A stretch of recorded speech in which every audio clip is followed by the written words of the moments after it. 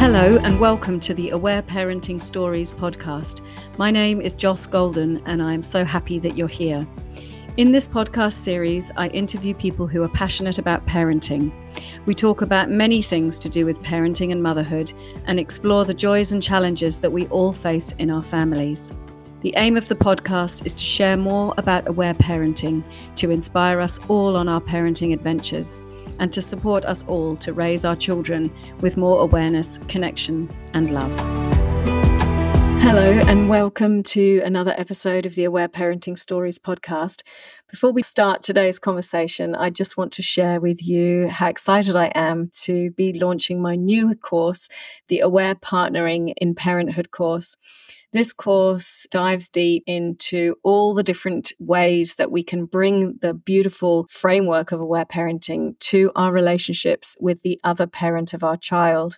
Whether we are together with that person, whether we are in a blended family, whether we're separated, or if we have nothing to do with them, how we can still incorporate this beautiful framework to support our children at times of conflict, to support ourselves at times of conflict, and to create more connected and compassionate relationships with the other parent of our children. This is something that comes up in pretty much every consult I offer. And it's so normal for all of us to be finding it challenging at times to be parenting together with somebody else. So this course dives deep into all of these things. And up until the 10th of December, I'm offering a special 25% discount on the course. So even if you buy it now and decide to do it later, this is a good time to get hold of this beautiful resource to support more connection, more compassion, more respect, and more ease and fun and joy in your parenting journey. Hello, and welcome back to another episode of the Aware Parenting Stories podcast. Today, I'm really happy because I'm having a conversation with B from Core, Floor and Restore. Hi, B. Hi, how are you? Yeah, good. Thank you so much for making time to come and talk to us. I met B, was it this year or was it last year? It was this year, April, surely. April yeah. Year. I'm not really sure where this year's gone, so it could have been last year. No, it was this year. You're right. I was fortunate enough to come to your workshop that you run with Lael about supporting the mother, and it was really amazing. So it's really lovely to connect again and to get a chance to talk to you. But I'll just quickly introduce you in case people aren't aware of who you are. So B is a midwife, a core and pelvic floor specialist, an educator and an author. She is the creator and founder of Core and Floor Restore, an online pregnancy, birth and postpartum hub. She is the co-owner of Mother Asian with Lael Stone and co-host of the Great Birth Rebellion podcast. She loves all things from pregnancy to parenting, but mostly she loves her husband and her two boys. That's such a beautiful intro. So yeah, welcome, B. For having me. It's a huge honor to be here. So I wonder if we could start off just by talking a bit about how you came in to be doing this sort of work and where aware parenting fits in this in your family.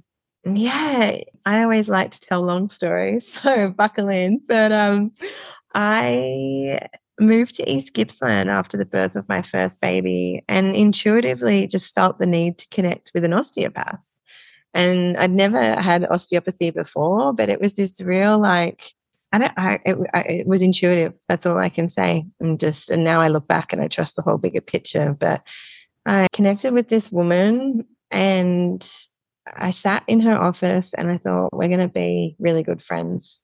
And she disclosed that she was 10 weeks pregnant with her third baby. And I was like, I'm going to be her midwife and we're going to be really good friends, breaking all the regulation rules there. And that's exactly what happened. And she, as it turned out, I had no idea who Lael Stone was. I had no idea what aware parenting was. I knew about attachment parenting as a midwife, and we had been foster parents before we'd had our own children. And so I was living in Alice Springs at the time, and attachment parenting was really big at that time. And so I'd known about that, but that was about it. And I think it's wild, us midwives, we're meant to care for people up until 6 weeks. And I had the privilege of doing that because I had continuity of carer roles. But this didn't even come into anything we ever learned about.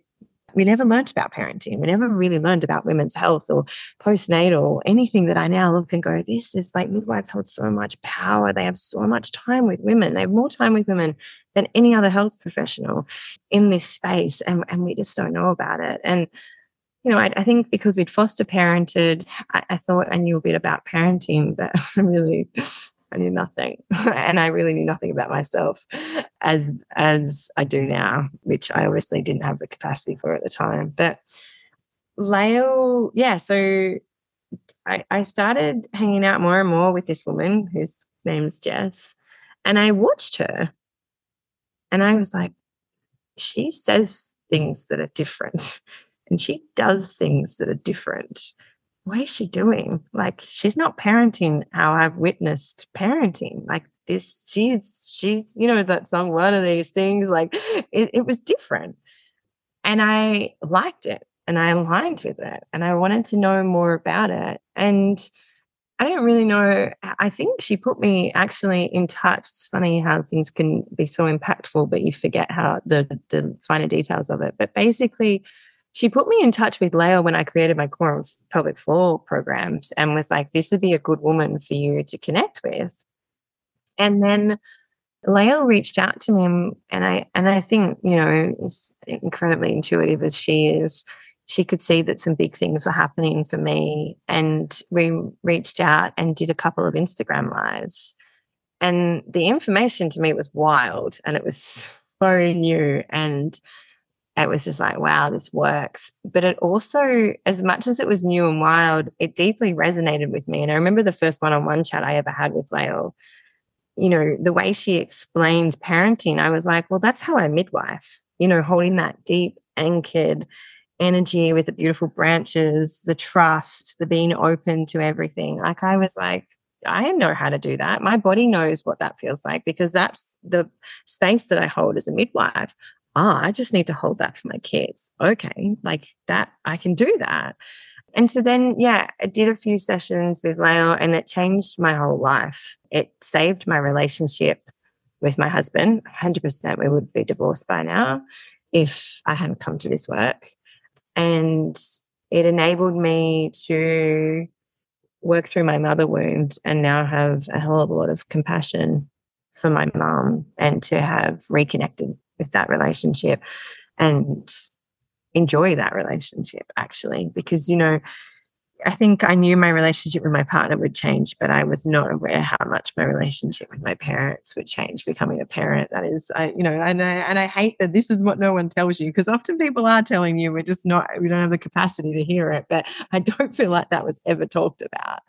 And that was deep and painful and a lot of years of healing. And then, yeah, obviously the Aware Parenting podcast, I listened to a lot of episodes and I just became a huge advocate. And the reason I did is because I saw the impact it had on my life. And my husband and I were just actually talking about this last night. And I was like, you're a minority in the fatherhood space because he is our family's primary caregiver. He is full-time primary caregiver. He's also a man. He grew up with 3 sisters and he's a teacher. So he's so used to being around women. He's also incredibly willing to learn and be open. And he can be cynical and pessimistic, but he does have a beautiful level of trust. And I said, you've trusted this from the beginning. You took this on board, like most, because we're talking about him now, maybe perhaps all the women I work with say, when's your husband going to do stuff for our husbands, right? And he's open to it. And so this is why we were talking about it. I'm like, do you want to do this? Does this feel right for you? And he said, well, I trusted it from the start because I saw you shift. I saw you change. And I went from a very aggressive, lost mum who didn't want to be alive anymore to feeling really calm and connected to my partner and my children. And I want to say that didn't happen overnight and it still doesn't always feel that way. Yeah, it definitely did not happen overnight and it still doesn't always feel like that. But big shifts happened with me just working with Leo and being curious and open and I guess putting a whole lot of life experience, all the pieces together and understanding it. And I'm really grateful for my work in midwifery because I think a lot of what I do now comes from that body stuff that I just so deeply know and believe in because I've worked with it for 20 years. Oh, wow, B, thanks for sharing that story. It's really, really touching to hear. And I think it's so powerful how you describe how aware parenting just so made sense to you when you saw somebody else doing it and responding to their children in that way, and how that then called you to reach out to learn more about it, and how, as you started to learn this approach and put it into practice with your family, how it just transforms everything and how it transformed your relationship with your children, your relationship with yourself, your relationship with your partner, your relationship with your parents, and healing that part with your mother. I mean, it's just so, so profound, isn't it? And I love what you were saying too about your husband and how he is certainly in a minority, and that he's willing to explore all this for himself and to put it into practice, but how he's able to see the benefit because of what he sees, the changes in you and the changes in how you are in the world, and how, you know, we need to reach out for support, and we need to be, you know, having access to these amazing resources like the Aware Parenting podcast. That's just such an incredible resource for people, and what that then supports in us to be able to shift. And what you were describing at the end there, that shift from being aggressive and lost to being often calm and connected. And when you're not, knowing how to come back to what you need in order to return to that. I mean, that is just life-changing, isn't it? And not just for this lifetime, like for my children and grandchildren, like we're shifting massive intergenerational stories here.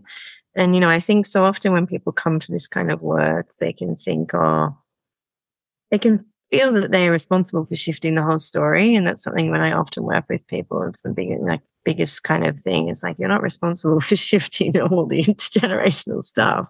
You just change one tiny part of the story and look at the flow-on effect. It compounds. It's huge. And, you know, like my boy is witnessing a father in a non-paid work role. That's the first ever time that's happened in our whole ancestry.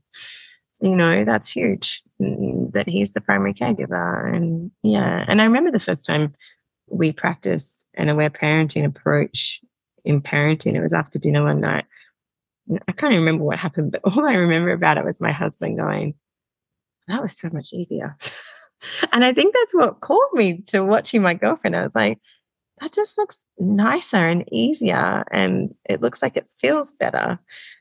And it did. And then I remember she really called me into it. My second baby was 4 weeks old, and we were camping, and we'd done this wild, it was a horrible postpartum, really. I needed it to learn a lot of lessons, but it was big.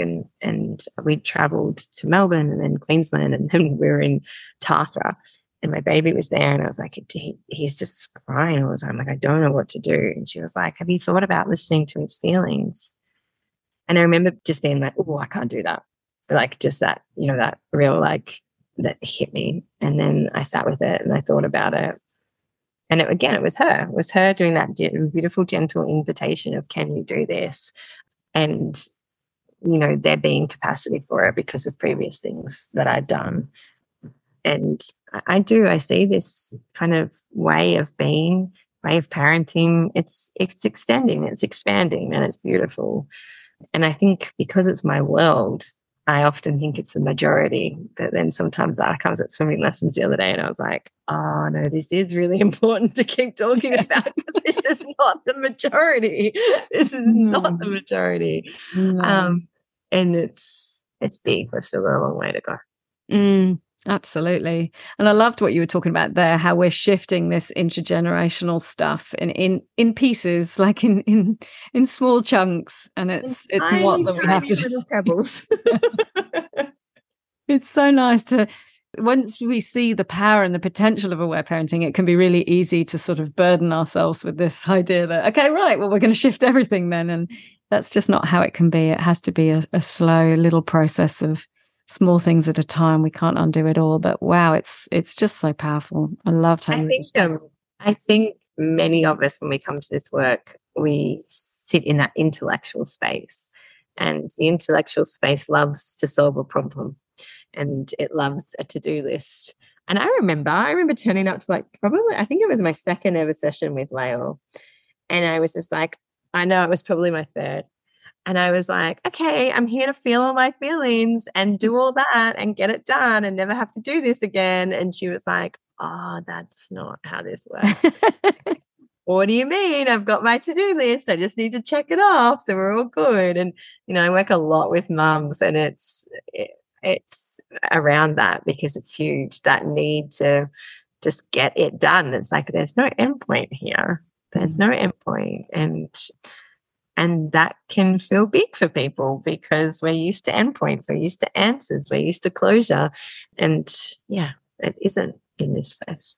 Yeah. And especially like at the beginning of that process, we often feel quite overwhelmed when we first start to explore these parts and become aware of this work that is there for us. And it can feel like sometimes that you're just swirling around constantly in your head with big feelings and thoughts and core beliefs and imprints and all of those things. And it can feel really overwhelming for people. But yeah, it is this beautiful way of slowly learning how to support ourselves in the difficult moments again and again and again that come up in life.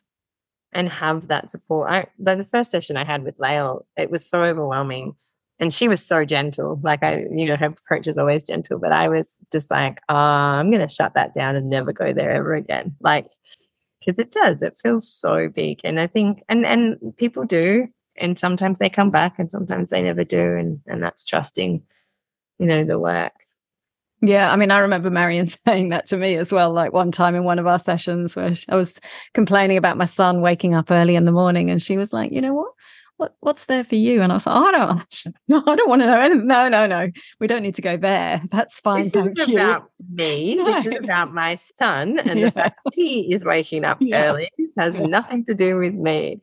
I know, just the triggering, right? Like, what do you mean this could be about me? It's like, and then feeling comfortable with that. Yeah. So if we can talk a little bit about your work as well, Bea, one of the things I know that you really love supporting parents with is around like birth, well, both obviously the preparation and the actual giving of birth, but also like birth debriefing and supporting parents after that process. Do you want to talk a bit about like why that's important and who it's helpful for and how you go about offering and supporting parents with that? Yeah, thank you. It's a really important space to talk about. I actually started offering it I was working with people physically around core and pelvic floor issues. And what I observed was that when they had trauma, they wouldn't connect to their body. And so I started to realize that in order for them to physically heal, they had to emotionally heal. And so I just was like, I can listen to stories. I can do this. I can listen to their births and help them unpack it and then connect with their body again. And that's how it started. And now, I mean, bleeding, birth, and menopause are the three biggest transformations we have as women in our life. And they're not seen as that. They're seen as something that we have to have grit and shame over, and that the medical world dominates in, and that we hand our expertise and knowledge and wisdom from of our bodies over. But, anything that is a transformation requires support and unpacking. And I believe every birth deserves to be heard. I've had 2 this last week where people have rocked up to tell me how epic their births are. And I'm like, yes to that. Like, how epic is that you're having, your story heard? Because I think with birth debriefing, people have preconceived ideas and belief systems around what birth trauma is. And, that you have to meet this kind of certain criteria in order to be heard. I had, in quotation marks, the most perfect first birth. What a lot of people who plan for a physiological birth want. It was completely undisturbed. It was completely physiological. I didn't tear. I didn't bleed. I was a total badass. I birthed my baby at home at 36 weeks, which was, wouldn't have been allowed public if it was publicly funded. And I just want to say, that was considered a preterm birth, but was something that I was willing to do and what felt right for me at the time. And I was supported in that medically as well. And I still had birth trauma. And whether we want to call it that or whether we want to call it lessons to learn or offerings or gifts or whatever you want to call it, you know, you birth with your whole story. You birth with all your mind and all your body. And so naturally in that there's going to be lessons that you learn about yourself. And they're there in pregnancy. They're 100% there in preconception. And they continue to be there in postpartum and motherhood if we don't address them. And I really see, and this, I say this often, and it can be really triggering and sound, you know, for those that don't work in this kind of space, it can feel a bit alarming. But I love birth trauma because it often, if there is space given to it and that person is supported to be able to process and heal, it often enables them to get their power back. And that was often either given or taken away from them in birth. And it can complete the transformation and make it incredibly powerful. So my two biggest themes are that I don't think I'm good enough and I have that fear of failure and that need to be perfectionist and that no one cares about me. So, you know, my wounds were when I got out of when my midwife turned up as the head was coming out and said, get out of the bath, you're going to burn your baby. I felt like I was in trouble and I felt like no one cared about me because no one got me a towel, right? And you can be listening to this going, oh, you know, that's not birth trauma. Well, that's where the emotional wounds were for me. And then I didn't birth the way I wanted to. I swore my baby out and I sounded like I was being murdered. And I had envisioned breathing my baby out. Now, I never up until that point breathed anything through. I swore. It sounded like I was getting murdered in a lot of things. I remember I hiked Kokoda Trail and they had bets thinking that I was going to need to be helicoptered out. And my mate who did it with me was like, nah, she is smashing it. She's just very vocal. And so I was like, I'm a really vocal person, as if I wasn't going to be vocal in my birth, right? But this belief system and what I needed to be and what it needed to look like. Now, those wounds would have been there for me regardless. If I'd birthed in hospital, I would have found points that I'd failed, in inverted commas, you know, because I maybe birthed in hospital, because I had an epidural, because I had a cesarean. I'm not saying that that is failure, but that would have been it for me. I would have found these points no matter where or what happened.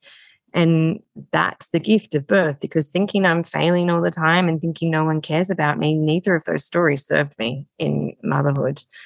And so I believe birth debriefing is for everyone. And I believe everyone's story needs to be heard and that all our feelings around our birth need to be validated. And there is no criteria and there is no reference point and there's no, oh, well, she had this, so I should be grateful. It's just validating the experience for you and how it felt for you. And that will be completely different. You know, I've been at births where I was like, that was the most magical thing ever. And the woman's felt very traumatized. And then I've been at other births where I'm like, that was horrific. And they're like, that was the most amazing thing, right? It's our own interpretation of it and what it feels like for us. And there's not often a lot of space for our stories to be heard. You think about traditionally what postpartum would have looked like, and there would have, I believe, been space for it because we talked a lot and communicated and connected. And so the way we offer it is online and face-to-face, and I've got people working with me now that offer the sessions as well because I don't have a lot of capacity anymore, and I'm teaching people to be able to do this as well because it's so important. You think about, you know, there's 300 births a year. And we, you know, Lael and I created a program called Holding the Mother, and that's because we really need this shift in this culture from holding the baby to holding the mother. You hold the mother, and she'll hold the baby really well. Yeah, about holding the baby. That's not our job. I was at an event yesterday, and this woman had a newborn baby. I said, do you need some help? And she said, oh, do you want to hold my baby? And I said, no, not unless you want me to hold it. I just want to know if you need support, right? But we're so used to like, oh, you want to hold my baby? I'm like, your baby's not for me to hold. That's not my job. Unless you physically need me to, of course I will. But I'm not just going to come along and let my ovaries be satisfied by something you've created. I'm here to help you if you need that. But so often that's not what our culture does, and it's not what the boomers like to do. I love that, B. I really loved how you shared all that. And I think it's really important for us to understand just how birth trauma can look different for all of us. And it's about the individuals. I mean, that's what trauma is, right? It's always about the individual's perception of what's happened to them and their experience of it and the wounds and the lessons that are there for them. So I loved how you described that. I think it's really, really helpful. And I loved how you're talking about re-empowering women through this process to be able to refine their sense of power just through telling stories and having their feelings heard and being validated, which is, of course, what aware parenting is, and just doing that again and again. And often these stories don't get told at all, but really they need to be told several times. It's not just a one-off thing, is it, where you tell your birth story and then that's it, it's all healed, it's gone. But it's actually things that we need to come back to again and again. And it's interesting because like pretty much every aware parenting consult I do, something about the birth and the trauma that the mother experienced and the child in that birth process will come up. And so I just think it's so, so helpful. And I loved what you were saying there at the end about the shift from holding the mother rather than holding the baby, because as you say, that's often the focus. It was interesting the other day, I was talking to my daughter, we were folding laundry and just chatting away together. She's 17.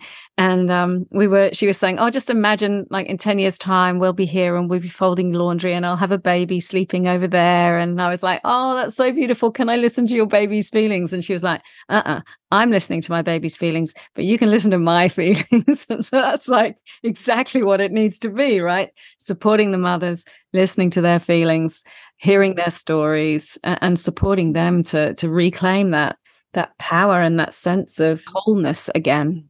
I thought my body knew I wasn't pregnant this week, but my mind was convinced it was. I was late for my bleed, and I'm never late.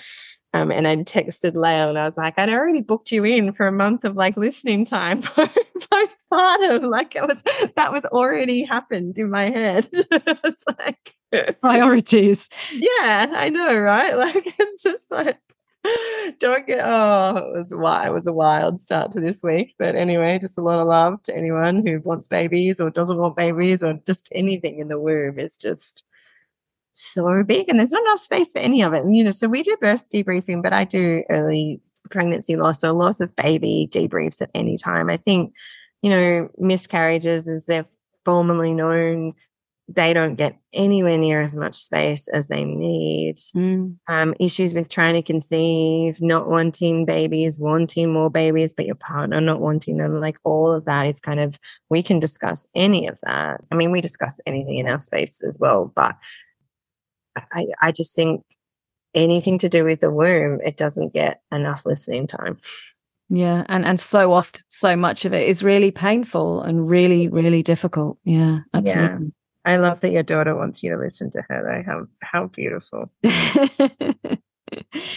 So let's talk a bit about the pelvic and pelvic floor stuff, because that's another place where most women after birth experience some kind of physiological and emotional trauma and difficulties. What would you love women who are listening to understand about what goes on with the pelvic floor and how we can support ourselves physiologically to heal some of that?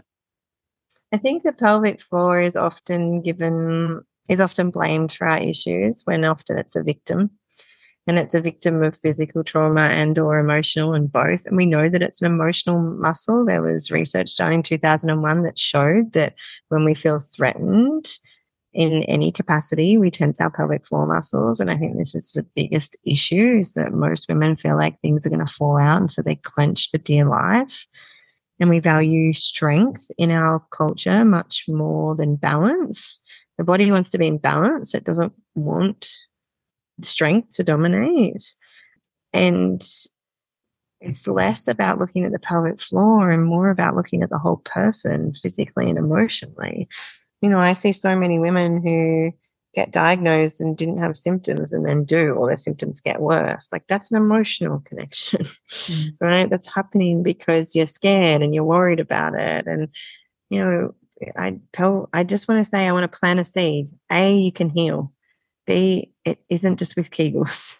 yes, connection to the pelvic floor is important and we want that muscle contracting, but it's part of the autonomic nervous system. And once the connection's there, it should just actually do what it needs to do on its own. And sometimes that needs connection work. Sometimes it needs repatterning work in terms of like fascial connection and where pressure goes in the body. But we need to be seen, and this is where I love pelvic floor osteopaths, people that are holistic. You know, we don't just want to assess your pelvic floor. We want to assess your breathing, your movement patterns. We want to look at your hip range of movement, what you do with your adductors, what happens with your feet. Like, you know, the pelvic floor is one part of us, and it's not just a muscle, it's connective tissue as well that's included. And that our issues can be from tension, which is, you know, a tense muscle is a weak muscle because it can't do what it needs to do. But I think the emotional aspect is really missed, massively, massively missed in terms of our treatment of these conditions. The pelvic bowl holds so much of our stories.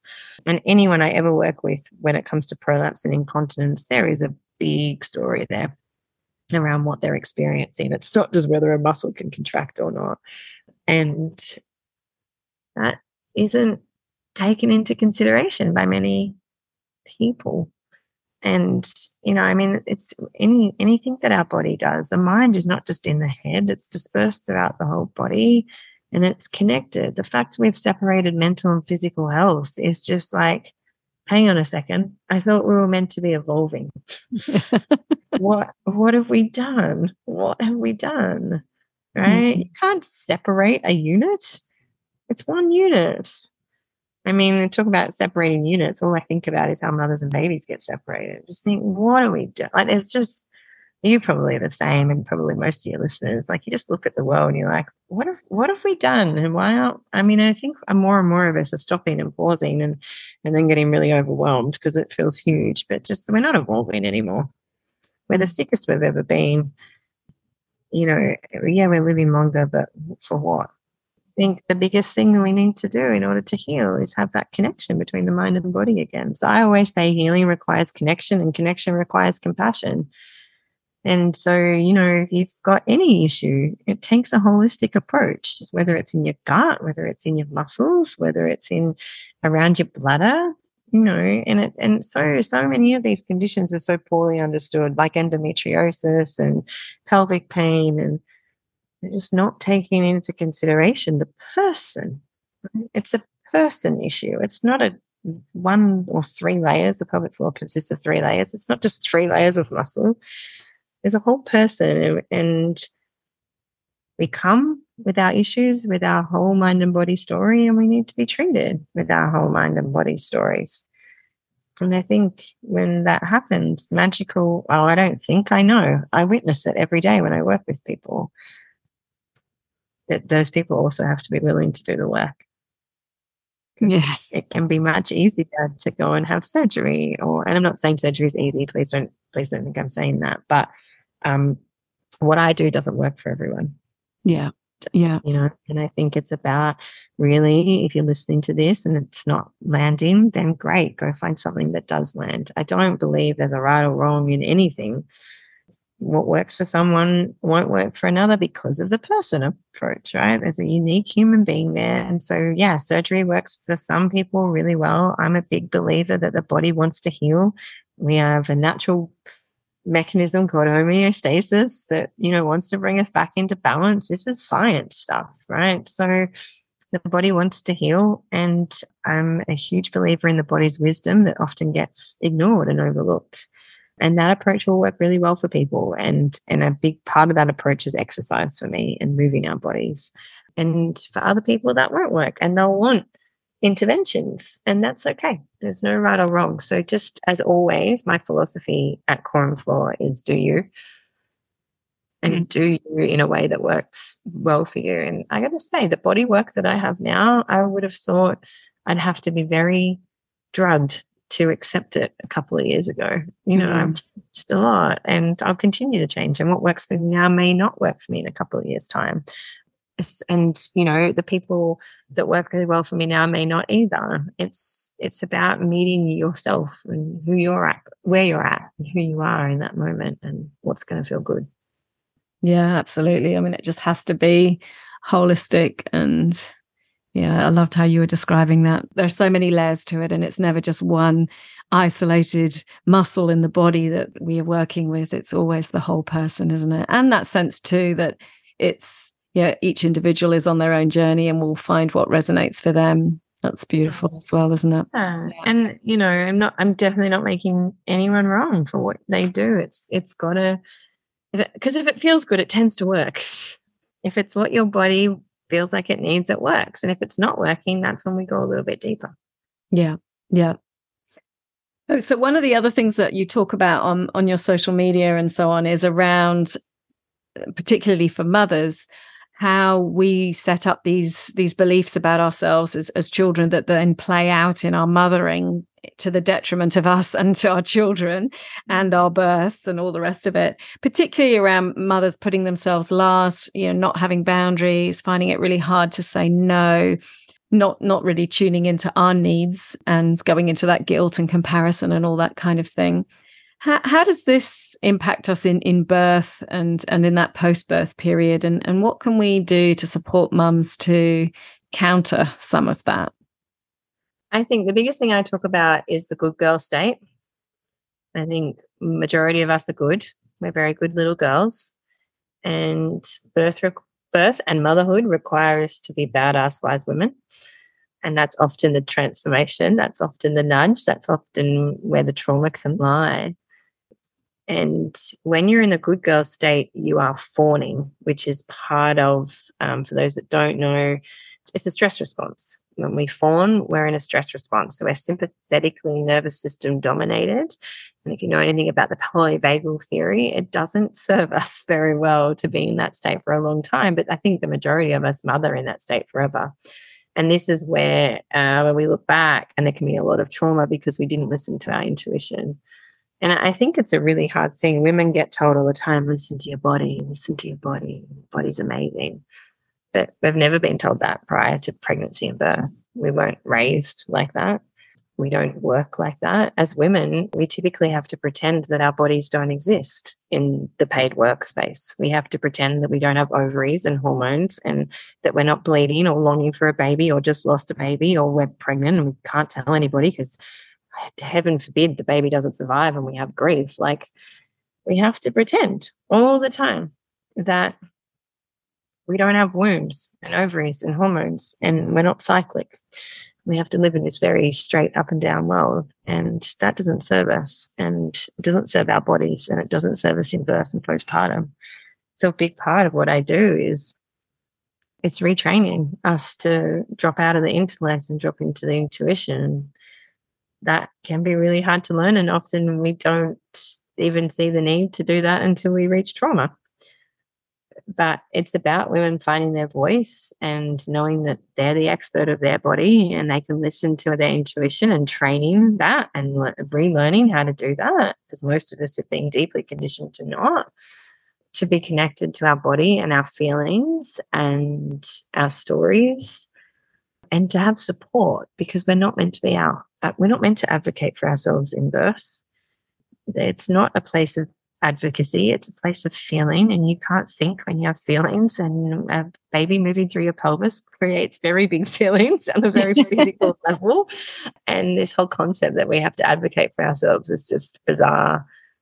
And that's why I love doulas, and I love having your own midwife and birthing in a place that feels safe for you. But so often we call in care providers that perhaps don't serve us, perhaps are there to play out a story. They may be really lovely, but our philosophies don't align. And I see that over and over again. People will often say, they were so lovely, but they were so lovely, but, and we don't get rid of them because they're lovely and we don't want to hurt their feelings. And we say yes to the induction because we don't want to hurt their feelings, or because we're incredibly scared because we're vulnerable and we've been played the dead baby card, which is never okay. And I'm so sorry if that was played to you, because it gets played over and over and over again. And there's a big difference between having a discussion around risk and being played the dead baby card as well, because sometimes your baby dying needs to come into the conversation, but it's the words and the terminology we use around it. And if anyone ever feels coerced or threatened into something, then they don't have this they're not given the space to make a decision that feels right for them. Yes. It's hard, isn't it? Because we're so vulnerable in that process often. It's such a vulnerable time in our lives. It's so often the case that it's really traumatic, and it really is also an amazing invitation to be able to heal some of that wounding and to be moving out of that state of fawning and stepping back into our power. But wow, it's such a big process. One of the other things that you love to talk about, Bea, that I really love how you share on, is around exercise and caring for our bodies as mothers and moving our bodies in ways that are nice without all that coercion, and, you know, bringing in that aware parenting sort of attachment play element of fun and pleasure and joy and laughter. What would you love people to understand about, like, why we need to look after our bodies and how we can do that in a way that is actually enjoyable? Well, you have to look at your, to use Lael's word, imprint on exercise, because many of us grew up in a culture where exercise was used in order to get a thin body and a toned body. And we grew up in the diet and an exercise culture that was the 90s and early 2000s, and about how we need to work really hard in order to have a body that is pleasing for other people. And so we have a whole culture that values appearance over function. And the function of exercise is enjoyment. The function of exercise is to feel pleasure and confidence and joy and be able to function really well in our bodies. And so most people's belief system, comes from the current exercise industry that is drop and give me 20, work harder, push yourself to the limit. And that doesn't serve us when we're trying to heal or connect with ourselves. It does if you're training for something and you want to be the best at it. But who in motherhood, is doing that as a majority? Yeah, there's a minority of athletes that need that kind of philosophy, or perhaps they don't, because, the American soccer team attributes their winning to cycle tracking and training with the cycle. And I just think that is the most glorious thing I've ever heard, and how wonderful that they're intuitively training and not pretending that those women don't have ovaries and a womb. And so finding joy in movement and knowing that movement can be breath work. It can be doing something that you love with yourself or your partner or your child.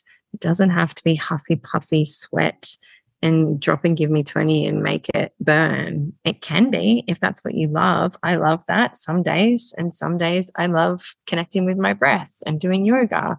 Some days I like going for a walk.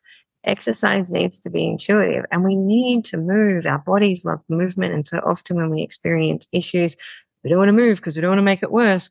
And what we're afraid of there is the feelings of self-blame, right? We're not afraid of it getting worse. We're afraid of how we're going to think and judge ourselves. And so moving in a really compassionate way that feels good. Yeah, that might be climbing a mountain one day. It might be swimming in the pool with your kids the next, but we're not designed to sit. We're designed to squat, but we're actually designed to move in a very multi-directional way a lot. And we don't do that anymore. And our bodies are trying to tell us that it's not okay to not do that. But we don't listen. We blame it on aging or different types of pain. It's like, yeah, the pain's there because it's your body's way of communicating and saying it wants to move, but that's not often the way it's interpreted. I think it's really powerful to understand the pressure and the messaging around exercise that most of us receive, about which is so focused on appearance and not on our functioning. And I loved what you were saying about all the different ways that we can incorporate movement into our lives in a really holistic way, and moving in ways that are intuitive and bringing in that compassion part of it too. I really love that. And that, the fact that we spend so much time now sitting and trying to counter that with more natural ways of moving our body in a way that we are actually evolved to do, and bringing more of that into our life. I think that's really inspiring. Thank you. Thank you. I'm aware of the time, B. Is there anything else that you really love to talk about that you would love women to understand more? I mean, yeah, the biggest things, I guess, probably if I could just love to talk just quickly, I'd love to talk just quickly about the mum rage and boundaries. And I guess Lael and I have a new program coming out called Centering the Mother, which is based on the workshop that you did. So that'll be out later this month if you're launching this in December, maybe next year. If it should be out hopefully by the time this podcast comes out. And it's I think so many of us experience mum rage. We don't know what to do with it, and we can feel really lost in motherhood. And so, yeah, we've created this program to really help you find the best version of you and be that person. And I really knew mum rage intimately, and it wasn't a state that I wanted to mother in. So just a lot of love to people who are experiencing that. And, we touch on a lot in the program, but those big pieces around self-care and boundaries and anger and connection to ourselves and our partners, all these things that I feel like women really need a lot of support in when they transition into motherhood, and couples need that support in. My partner and I have had to learn how to be a couple again. I had to learn how to be a couple as parents because, through no fault of our parents, we weren't modeled what we actually need right now. And that's huge. To all this relearning that we're doing is huge, and needs a lot of support. So yeah, please. I think my biggest message is always you're never alone, and to do you and do what works with you. So what works for you. Just giving a little plug to that program because I think it's incredibly nourishing, and it's everything that I've learned and wish was modeled to me. Yeah, it sounds amazing, B. So yeah, that's coming out next year. I'll put all those links in the show description. But anything that we can do, I think, to support mothers with around self-care, around boundaries, and around finding spaces for all the really big feelings that we didn't even know we had that come up time and time again. Amazing. So where can people find out more about you and the programs that you offer?